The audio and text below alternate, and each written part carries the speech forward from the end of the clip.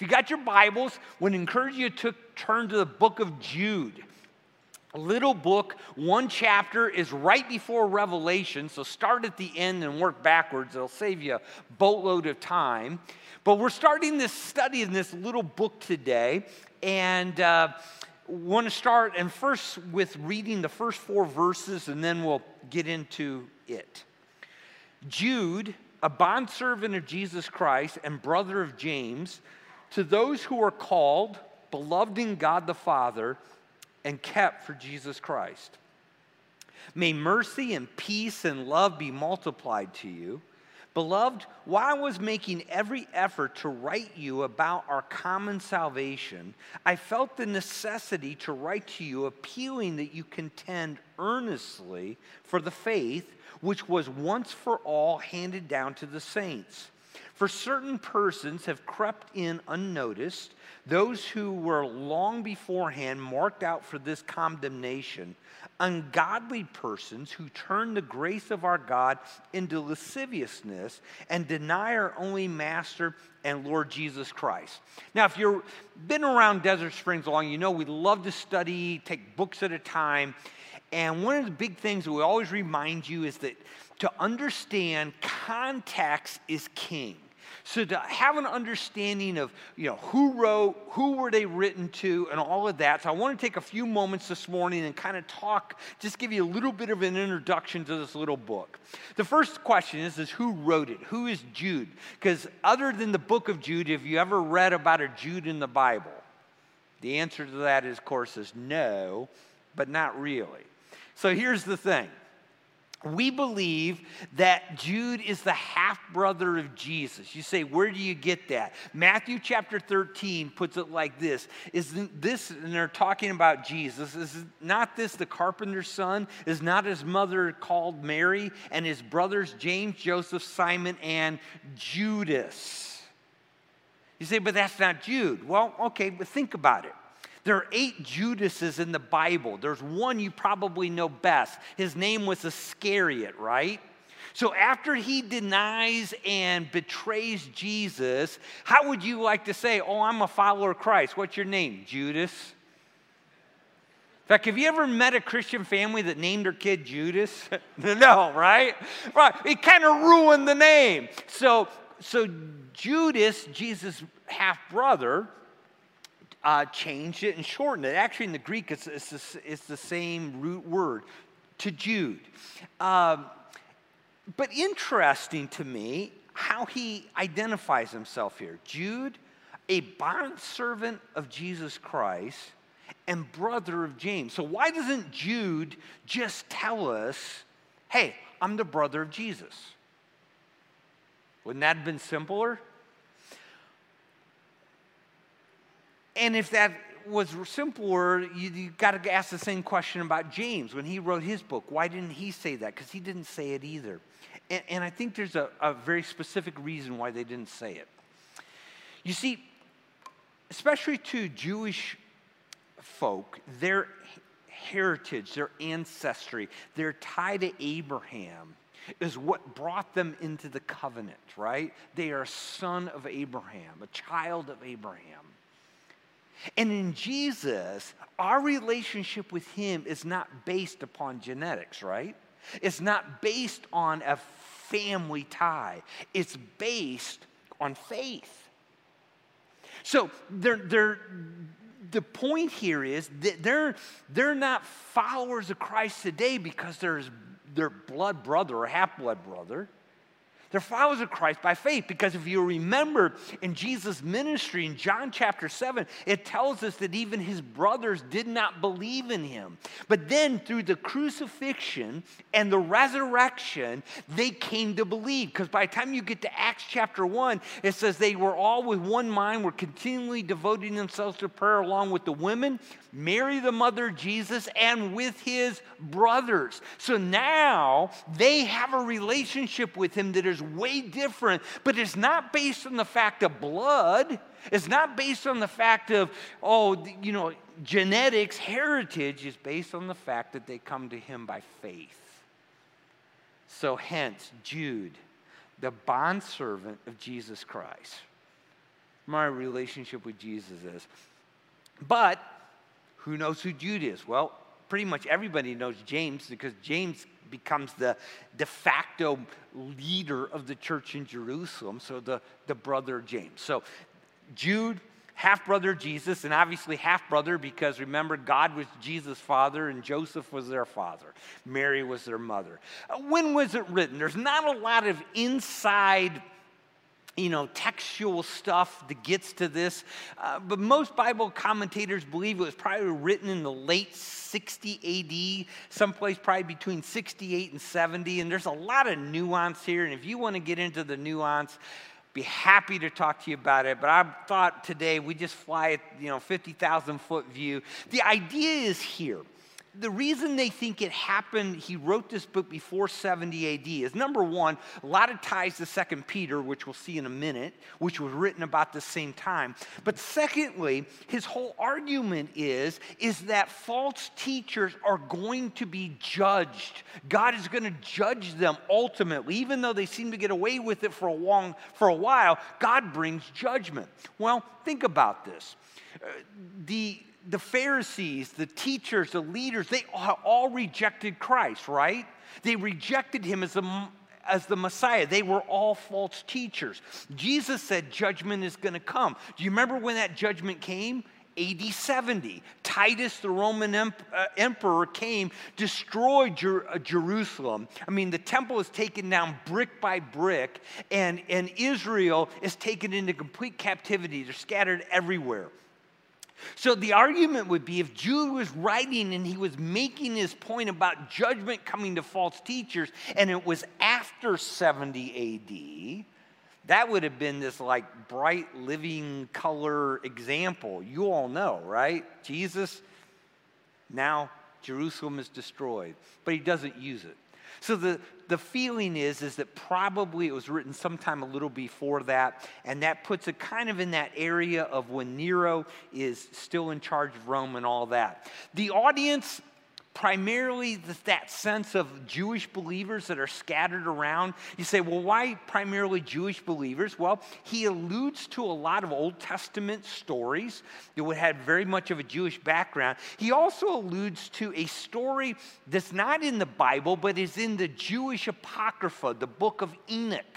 And we'll get to that, and we'll look at it. And again, probably Gentiles would have had very little familiarity with that. So the idea is Jewish believers, as they're scattered, and one of the things that we know from what Paul tells us in 1 Corinthians chapter 9 is that not only the apostles, but the brothers of Jesus, they traveled and they spoke, and so people were familiar with him, not just in Jerusalem, but literally in Asia Minor and over in Macedonia. In fact, Paul writes, I think it's 1 Corinthians 9, he writes to the Corinth and he's saying, hey, do Barnabas and I the only ones that don't have a right to bring a believing wife? Do you remember that passage? He says, can't we be like Peter and the apostles and the brothers of our Lord? So they seemed, even in Corinth, over in Greece, seemed to be familiar with Jude and James because of this. Now, some unique features. Somebody last week came and said, hey, you're going to do Jude. That's the most ungodly book in the Bible. And I went, And then I started reading it again, and I picked it up, and is that he uses that word ungodly like 6 times. It's a big issue with him. There's another piece that we've already kind of seen. He likes triads. So look there in verse 1. Jude, a bondservant of Jesus Christ, to those who are called, beloved, and kept. Look at verse 2. May mercy, peace, love be multiplied to you. If you go on down, he's telling stories about how judgment comes. He tells 3 stories and illustrations. So he likes to emphasize in the rhythm of 3. As I mentioned a little bit earlier, the other unique feature is that there's a really strong tie between the book of Jude and 2 Peter, especially chapter 2 and 3 of 2 Peter. In fact, you'll notice some of the things.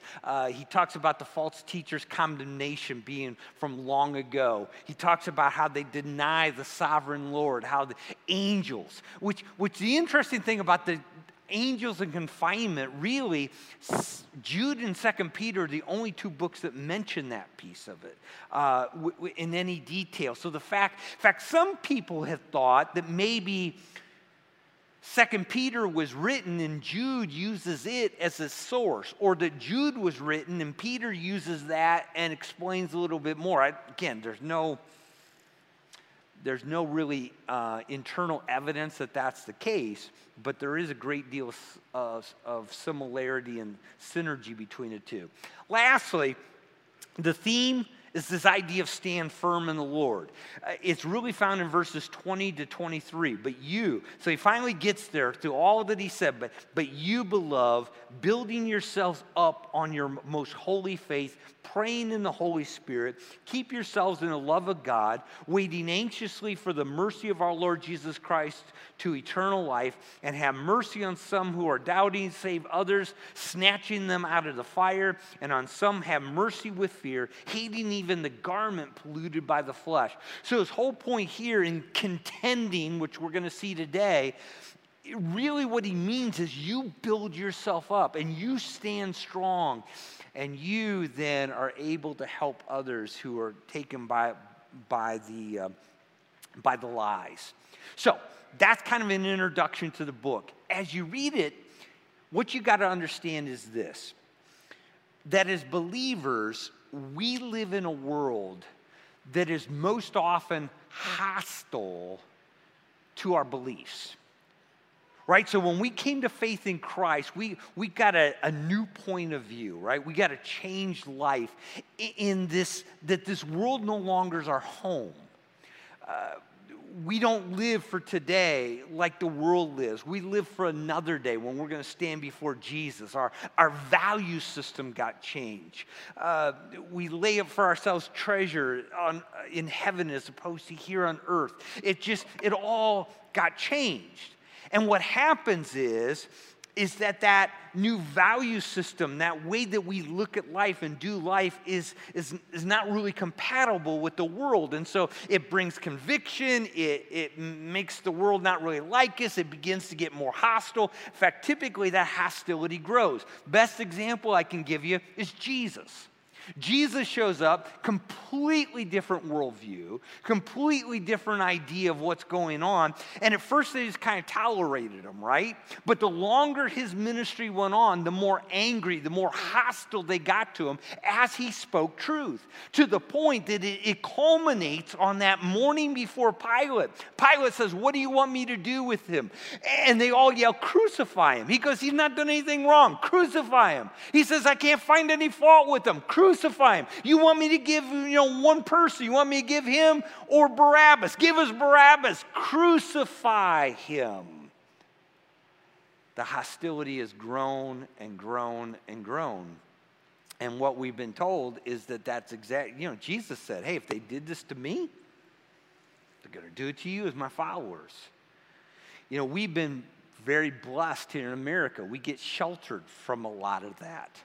They tell us that in the last 120 years, there have been more people that have been martyred for the name of Jesus than the first 1900 years of the church age. There's a lot of persecution. Now, one of the things that many of us see and understand is even the hostility here in our own country is beginning to grow, right? We've seen it around the world, fortunately not here in Arizona, but even some of our states, where even in this whole COVID, where churches have been gone after very specifically. The hostility is picking up. I read it was a fascinating but concerning article in Newsweek magazine, of all places, a couple weeks ago, written by one of our chaplains, who is talking to a subcommittee in Congress and just expressing concern that our own Defense Department, in some of their documents now, when they list extreme religious groups that need to be watched, puts evangelical Christians there on the same part of Hamas and Al-Qaeda and the KKK. And so when you think about hostility, it comes from without on the one hand, but it also comes from within. It's almost like we have an enemy. Wouldn't that be weird, right? And so he tries to snuff us out. He tries to get us discouraged. He tries to get us to walk away from without, and that doesn't work. He comes from within, and Jesus told us that was going to happen. He says, beware the false prophets who come to you in sheep's clothing. You know, they're going to look like you. They're going to smell like you. They're going to act like you for a little bit, but what you're going to find out is inwardly they're ravenous wolves. And oh, by the way, do you know what wolves do with sheep? They take them to lunch. In fact, they have them for lunch. Couldn't help but think, as I was thinking of this, of Paul, when he met with the elders of at Ephesus, where he had pastored for a couple years.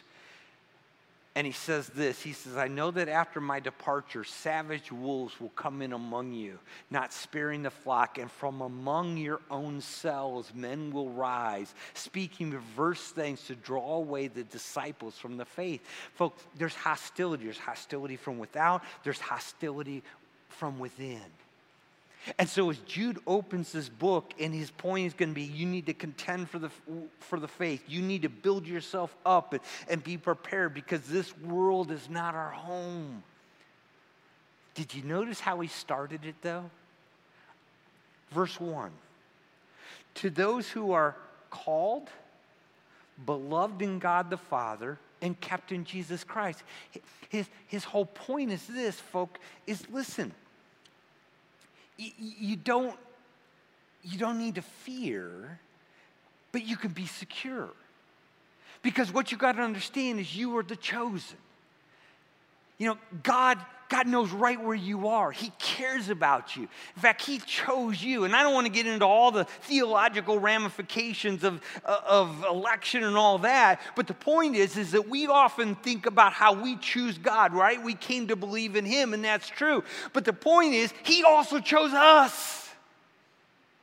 And when you see it in Scripture so often, the whole reason the author brings it in is a point of security that it's not just simply that God chose or that we chose God, but he chose us. He cares about us. He knows where we are. By the way, you're the beloved of the Father. You know what it means to be the beloved?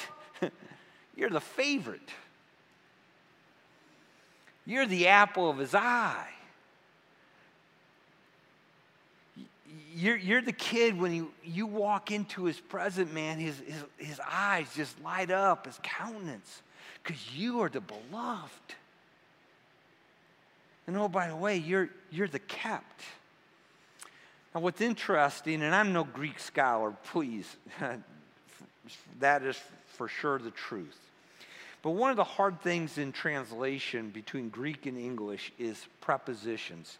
And one of the questions here is, like in New American Standard, it says kept for Jesus Christ. If you have the NIV or another one, it says kept by. And I actually, first of all, I think if you dig deep, you probably come to the same idea. But in our language, I actually think the preposition by Jesus Christ is better here. I think it ties into what he says in verse 24. Now to him who is able to keep you from stumbling and to make you stand in the presence of his glory blameless with great joy. I think what Jude is trying to remind them, folk, we have in this hostile world, right? We got it from without, we got it from within. And I'm going to call you to contend earnestly for the faith. But you got to understand, you are the chosen. You are the ones who are beloved. You are the ones who are kept by the power of God. He has you. You are in the palm of his hand. So therefore, you don't need to fear. You don't need to panic.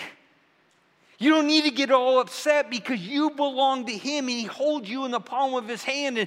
And with all the hostility, he knows right where you are. One of my concerns has been that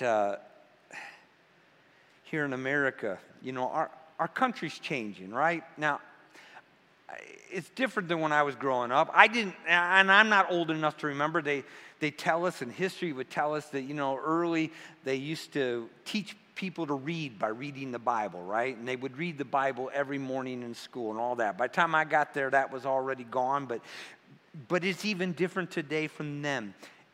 And I see Christians getting so frustrated and upset. Folks, his whole point is this: the world's going to be hostile to us.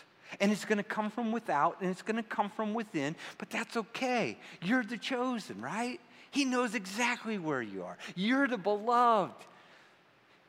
You're the one that are kept. You're in the hollow of his hand. There's security. Don't let it cause fear. Don't let it cause panic. Don't let it cause anxiety. He's got you. And then his call is in verse 3. He says, I wanted to write this letter about our common salvation, about all that we have in Christ, and that would be awesome. But he says this, but I felt the necessity to write to you, to appealing that you contend earnestly. The idea here is that we are to strive vigorously for the truth of the gospel. The word that he uses there, contend, is a very strong word. He uses it in 1 Corinthians chapter 9, talking about preparing and exercising and getting ready to run in the Olympic Games. It's the same Greek word he uses in that verse in 2 Timothy chapter 4. I have fought the good fight, right? The word fought is the same root word that he uses here. The idea is we're in a battle. We've got to contend. We've got to fight for this. We have to be intentional. We've got to give it. And the faith that he mentions here is both the body of truth that we have been given. In fact, notice he says once and for all. The foundational principles on which our faith system is built. But it's not just a body of truth. It's how you live it. It's the practice of it. Remember what I said, the word that he continually talks about over and over is the word ungodly. It's ungodly behavior. So when we think about the faith that has been delivered once and for all, yes, it is a body of truth and we need to defend that. But it's also a lifestyle, a Christ-likeness. Jesus talks about how he came to make us like himself, that we would be holy as he is holy. And so it's both orthodoxy, the truth, and orthopraxy, the practice of living, of how God has called us to live. And so when we think of the truth side, what we know is that we are to contend for these things. And there are foundational truths, truths to which we can never compromise, truths to which we can never step away. In fact, years ago, probably early 1900s, as liberalism was sweeping Europe and the church there, starting to come to America, really starting to affect some of the mainline denominations at that point, the question became, all right, what are those fundamentals? What are those foundational things on which we can just not waver? And so they put together this list of 5 really simple things. In fact, you and I have been a part of this group. In fact, they were called fundamentalists, which back in the day was not a bad term. It was a great term. We stand on the fundamentals. Now, obviously, today is viewed quite differently. We wouldn't use that term about ourselves.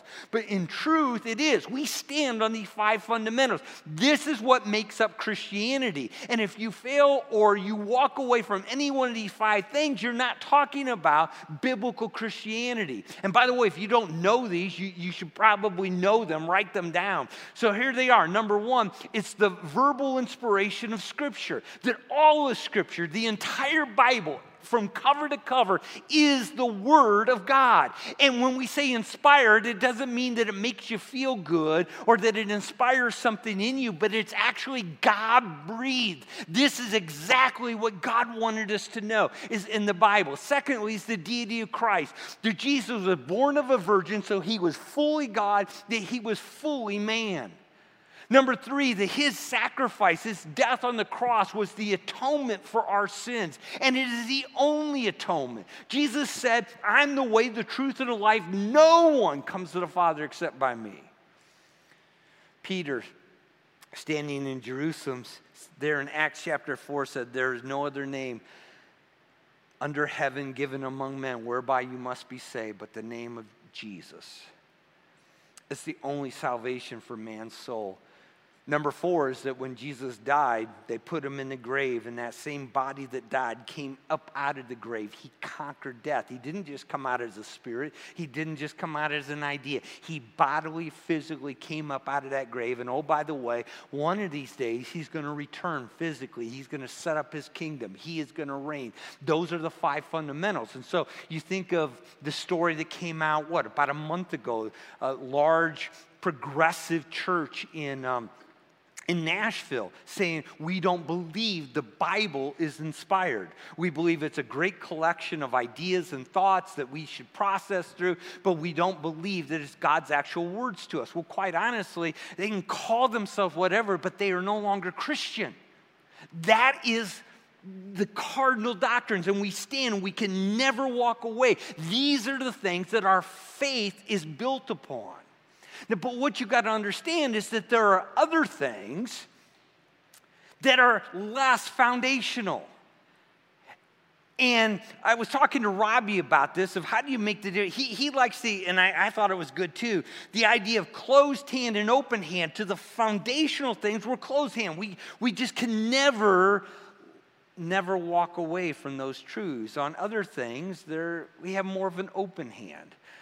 There are good brothers and sisters in Christ disagree. I mean, you think about, for instance, the mode of baptism. Is it immersion? Is it sprinkling? What about, gifts and the sign gifts? Are they being used? And what about prophecy? Is Jesus going to come back before the tribulation, in the middle of the tribulation, at the end? Those are things that we can disagree on. You know what? We're still in the faith, right? We're still good believers. And here's my big concern. I've been wrestling with this all week. We're starting this book of Jude, and yet you and I today live in cancel culture, right? And if you don't agree with me, then all of a sudden your opinion is you're all wrong. I want nothing to do with you. That's the way our culture works. And what I want to remind us is that as we contend earnestly for the faith, for those foundational truths, for the foundational way that we are called to live, we must not become so rigid, so to be honest with you, full of ourselves, that we think that anybody who doesn't see it the way we see it are wrong, and they're heretics, and they're wrong. Folks, I got to be honest with you. If you and I sat down and talked theology long enough, we'd find a place where you and I don't agree. I can guarantee it. I mean, my dad was my mentor, right? I learned almost everything I know. I didn't agree with him on everything. In fact, I was thinking about it. I don't agree with Steve 20 years ago, right? He was back in Bible college, thought he knew everything. I realized, The point is, we can never waver. We can never come to that point where we give on the fundamentals, but on the other issues, we are to have grace. We are to understand that we see different things. And sometimes people say, well, why didn't the Bible just make it clear? And you go, have you ever seen how man's mind takes and twists things? Do you know how big the Bible would have to be for God to write about every piece of theology so that man couldn't screw it up? And I think it's by faith he causes us to lean in. And what's beautiful about this, and I got to finish with this, is verse 2. It's, I think, how we're supposed to deal with this. How do we have the balance of standing for truth and yet be an understanding that on other things there needs to be grace? What he says here is this: may mercy and peace and love be multiplied to you. Now, again, you got a preposition there, and I'm going to argue the better preposition is not to you, but it's in you. Because he just said you're the beloved of God, and if he's going to be multiplied to you, how do you get more love than God's love for you? You can't. I don't think that's what he's saying. I think it's in you.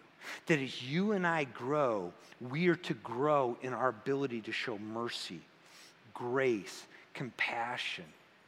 Understanding some of these things we're going to see different ways, right? And we can have fun conversations. But man, at the end of the day, we got to love each other, right? Because we live in this hostile world. We can't be tearing each other down. We can't be attacking one another. We want to speak truth, but we want to speak it in love and in peace. You can imagine, again, you see it in our country, in this cancel culture, and there's so much anger, and there's so much hatred and vitriol. We're to be people of peace and love. And the balance of how we do that is that we lean into Jesus and we allow him, through his Holy Spirit, to create and to develop this sense of mercy and peace and love in our life.